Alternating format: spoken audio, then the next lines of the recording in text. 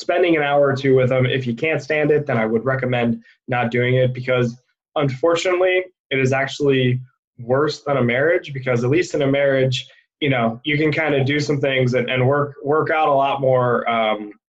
You can work it out a little bit more than partnerships, because partnerships normally end in lawsuits and or dissolving the entity, and really nobody wins, because you have to dissolve it or whatever have you, right? Because in marriage you can go to counseling, but I don't really. Last time I checked, the last counseling I heard for business, it was lawyers and lawsuits. And as an operator, I know other investors are romanticizing multifamily investing, and I'm looking to learn from other investors' mistakes. I know you are too, and you found the right place. Welcome to Myers Methods Presents Multifamily Missteps.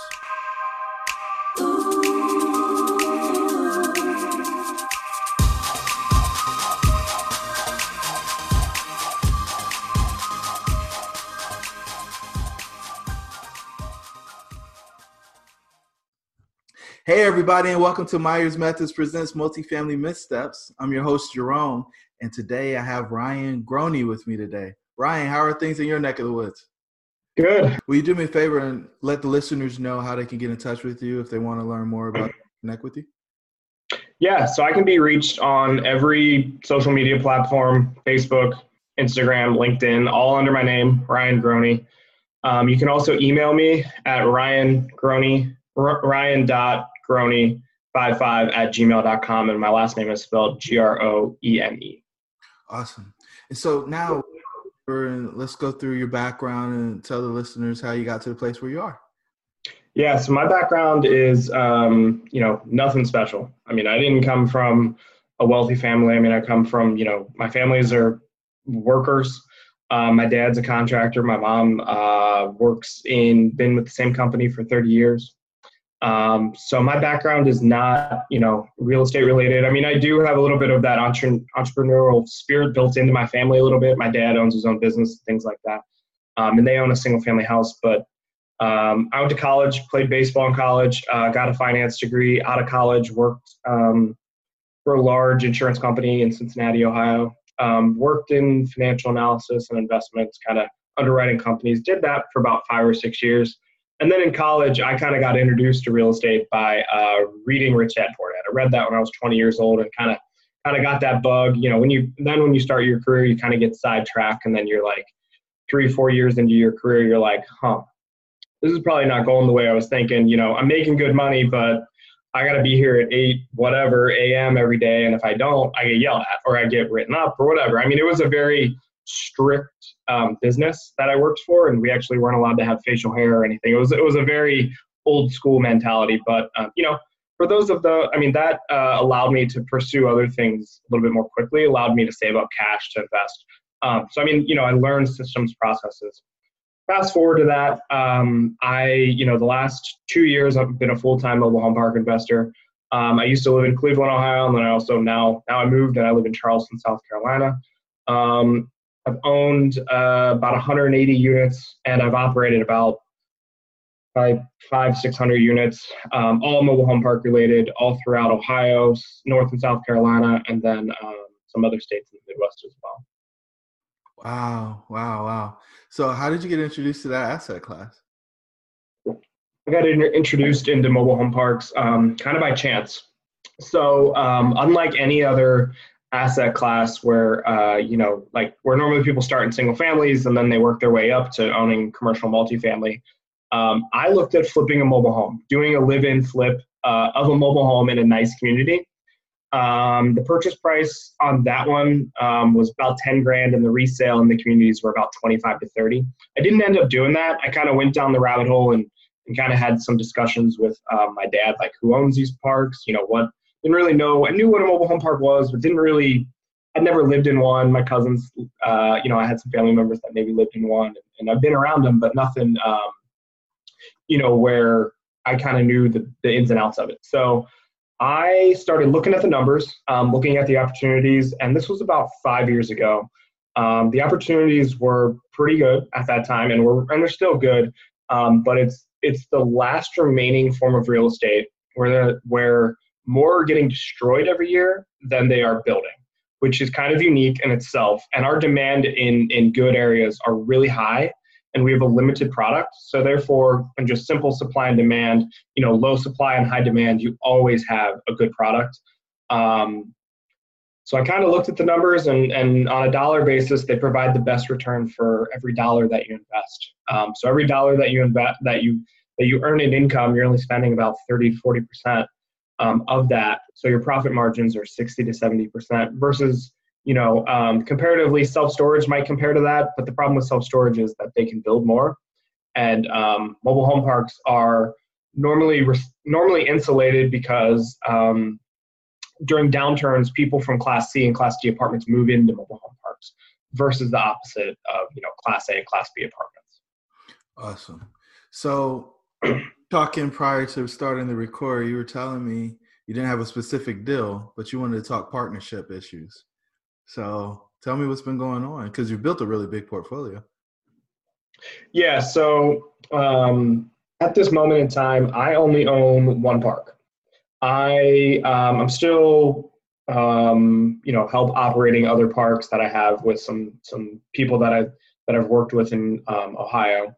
But as far as my personal investments, so really the last year and a half, a couple guys, we had bought a couple parks together, looked at buying more parks, and then we kind of decided, hey, let's make this a little bit more formal. Let's kind of set it up. If we're going to grow, buy 500 to 1,000 spaces, let's like do this. So we basically took, all summer, kind of a lot of time, a lot of effort, looking at more deals, how to put in the different systems in our business and all that different things. Because when you're buying one property or one, mobile home park or whatever, right?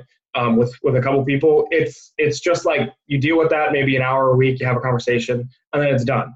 But when you're building a business, right, and you're buying multiple different properties and there's all kinds of different things, it's a lot. There's a lot to that. So there's a lot more. You spend a lot more time with people, right? So you kind of have to figure out, is this the right match? Is it not? And if it's not, why isn't it? So we kind of went down that route, that discussion path, and. Long story short, we just weren't the right fit for building a business together. And building a business together is, like I said, a lot different than just buying a park or two. I'm still friends with, them. I don't hold any hostilities or anything. I mean, it was a growing, experience because I had bought a couple parks. I was running them, and they had bought a couple parks as well. So, they helped me, I helped them, type of thing, right? So, as everybody knows, I never started with a lot of money in this business. So my first deal, I put my money in, I basically depleted myself. And then other deals, I've used my experience and time, which I have now because I'm full-time. I basically run operations for equity, and then I also find deals. That's kind of how I get into deals. And then I also, I'm bringing capital and things of that nature. But, I'm still out here looking for deals and looking to grow my portfolio. And I'm by no means taking a vacation during this pandemic.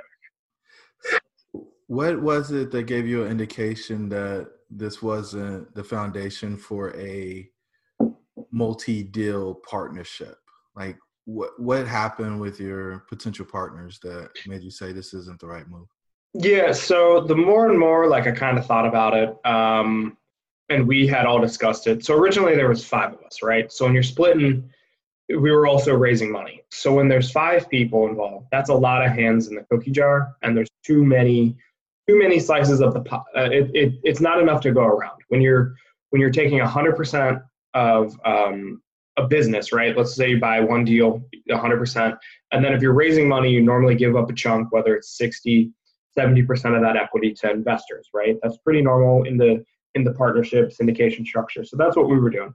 So my slice of the pie was about 20% of our partnership, and then that was invested into about 30% of a deal. So that was about 5%. So you'd have to build a really big portfolio for me to kind of achieve my personal financial goals. And after kind of talking with each other and figuring it out, they all had regular jobs, and I, at the time had another job. It was too much for everybody that was involved, and we were all virtual. And kind of realized our communication styles and kind of work styles probably weren't set up to kind of build a business. We all had different skill sets, but we were just at different times in our lives, and it just that kind of led into some other discussions, and that's kind of why we are here where we are. So I mean, there was nothing one thing that I can be like, oh, that's the moment. It's more like a domino effect, and you just kind of start like realizing like, hey, this probably isn't for me. This probably isn't for us, and should probably go our separate ways. So the new way that you're structuring your deals, how are you making it more beneficial for you if you're still not bringing capital?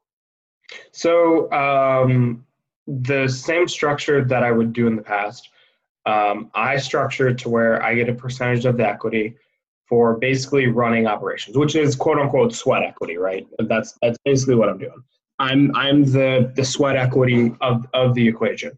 So that's basically how I'm structuring the deals. It may be I'm taking 10, 25, 50% of a deal. It just depends on how large the deal is. Now I may bring some capital to the deal. I may also bring an investor in and, can have them contribute, and then I run the deal, right? So these are all active joint ventures. They're not, I don't, to this date, I have not syndicated. So it's more of they're an active investor, family, friends, and it's not really quote unquote passive as far as like true limited partnership where they're doing nothing and they're just collecting a check every month. They might be the money piece, but they're also maybe, maybe they have some relationships with a contractor or something else, right? They do have to be active, and we keep meeting minutes and all that stuff. So if somebody came to me, right, and they said, hey, I have some money, we've known each other for a little while, and I have this deal, I'll run the deal and you put your money in, I would structure it probably, depending on the size of the deal, anywhere from, like I said, they get 50, 60%, and then I get, 20 to 40% of the deal. Now, at the end of the day, they do have the final say if they own that much. So to kind of limit my downside, I pick and choose a little bit more. I'm a lot more picky than what I used to be, right? I'm not just as hungry. I mean, I'm still hungry to do deals, but I'm not just doing deals with anybody. I have to know them a little bit longer and kind of, get to know them on a personal level and also in a business relationship and kind of vet them out before I just kind of take anybody's money, because as you can see, it can not always end the way that you plan. Not that it was negative in any way, it was a great learning experience. And, and also, I cashed out my partnerships with those two, and is what it is. And it's a great learning experience for future endeavors. So. What's up, guys? It's your host, Jerome. I just want to let you know we launched Myers Methods in the fall of 2019 with the ambition to inspire a new breed of multifamily investor. If you are interested in getting into multifamily or scaling your current business, hop over to our website at myersmethods.com to grab your free 4-step guide on how to get the ball rolling in multifamily. Now let's get back to the episode. So do you have some type of checklist or prescription on how you vet your deals or your potential partners today? Because I imagine because you have the experience that you have, a lot of people are working with you. Mm-hmm. So yeah, I mean, it's really, what is your goal, right? So first of all, we all talk about like, so investing with somebody else's money, what's the timeline? I mean, it's just the same as any other investment, right? What's the timeline of your money that you're putting in? Are you okay with holding it for 10 years, or do you need it back in a year, right? So figuring out those capital needs is number one, in my opinion. And then number two, kind of figuring out what their return objectives are. And then also at the same time, kind of once we get past that, seeing if we're the right fit for their money. Figuring out if we're the right, from a personal level, right? Do we get along? How's your communication structure? Do we like each other? I mean, you don't always have to like your business partner, but, if you hate them, it's going to make it a lot harder than just kind of getting to know them, right? And liking them, spending an hour or two with them. If you can't stand it, then I would recommend not doing it, because unfortunately, it is actually worse than a marriage, because at least in a marriage, you can kind of do some things and work out a lot more.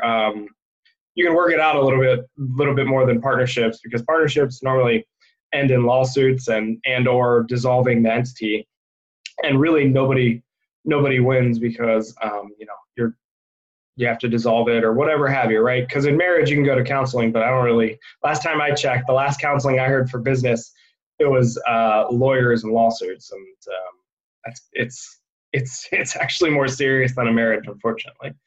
So I mean, and it's a parallelism that you use all the time. You don't want to get married after a one night stand, because people go meet somebody at an education course or connect with them on LinkedIn, and now they're ready to jump in bed, and you're tying your finances together. For the parks that you're doing and have done, are they recourse or non-recourse loans? So we kind of have a couple ways that we structure the debt side of our investments. One, we always, if the option's available, we look for seller financing, right? Which 95% of the time it's non-recourse. It's actually, it could be state dependent. Like in North Carolina where you live and I own a park, we have a park that's seller financed and it's non-recourse. All seller financing deals in North Carolina by the law, this is not legal advice, please ask your attorney, but there's non-recourse to seller financing deals. So, I mean, you still lose your down payment, but there's non-recourse to us. Some of the deals are structured with local banks. So those are normally recourse. And then we're working on a few larger deals that are agency debt, which is Fannie Mae and Freddie Mac, and those are non-recourse. But those still, when people hear non-recourse, they think, oh, well, I can just sign on the dotted line and forget about it. No, there's still bad boy carve-outs, and what that basically means is you could potentially be personally liable still for that debt. Normally, they're not going to come after you. They're just going to take the asset and then go against that. But in full recourse deals, you're personally liable for everything, right? So like your house, your car, I mean, any cash you have, that can be seized by the bank. Most of the time, they just take the property back, but it really just depends on the bank. And during 2008, I don't really think anybody that I know of actually, like, the bank called it and went after different assets. But then again, I don't know everybody and I don't know every deal. I mean, heck, I was in high school when that happened. So I was on my way to college. I was thinking about, drinking beers, playing baseball and whatever we were doing on the weekend when we weren't playing baseball. So, I mean, it was a different time, and I wish I had been an investor then, because I'm sure I would have learned a hell of a lot, and it would have probably helped me now, but I can only read about it and study it, and talk with other investors that lived through it. So when you get Fannie or Freddie debt on a mobile home park, are they just lending on the land, or will they lend on the homes too? No, so normally they're only lending on the land. So our business model really plays into that, because a lot of lenders don't like mobile homes as far as a rental, because it's seen as, personal property, right? They think it can just be driven away, which is not the case. Yeah, they have axles and wheels, but they're not just going to be towed away by somebody's F-150, right? And if it is, that F-150's getting pulled out the back end of it. But anyways, yeah, so they normally only lend on the land and what that land is producing, right? So what's the lot rent, and then what's the expenses associated with that park? And then that's kind of the basis for their value. They may include a little bit of the park-owned home income, which park-owned homes are homes that the park owns, and they rent them out like apartments.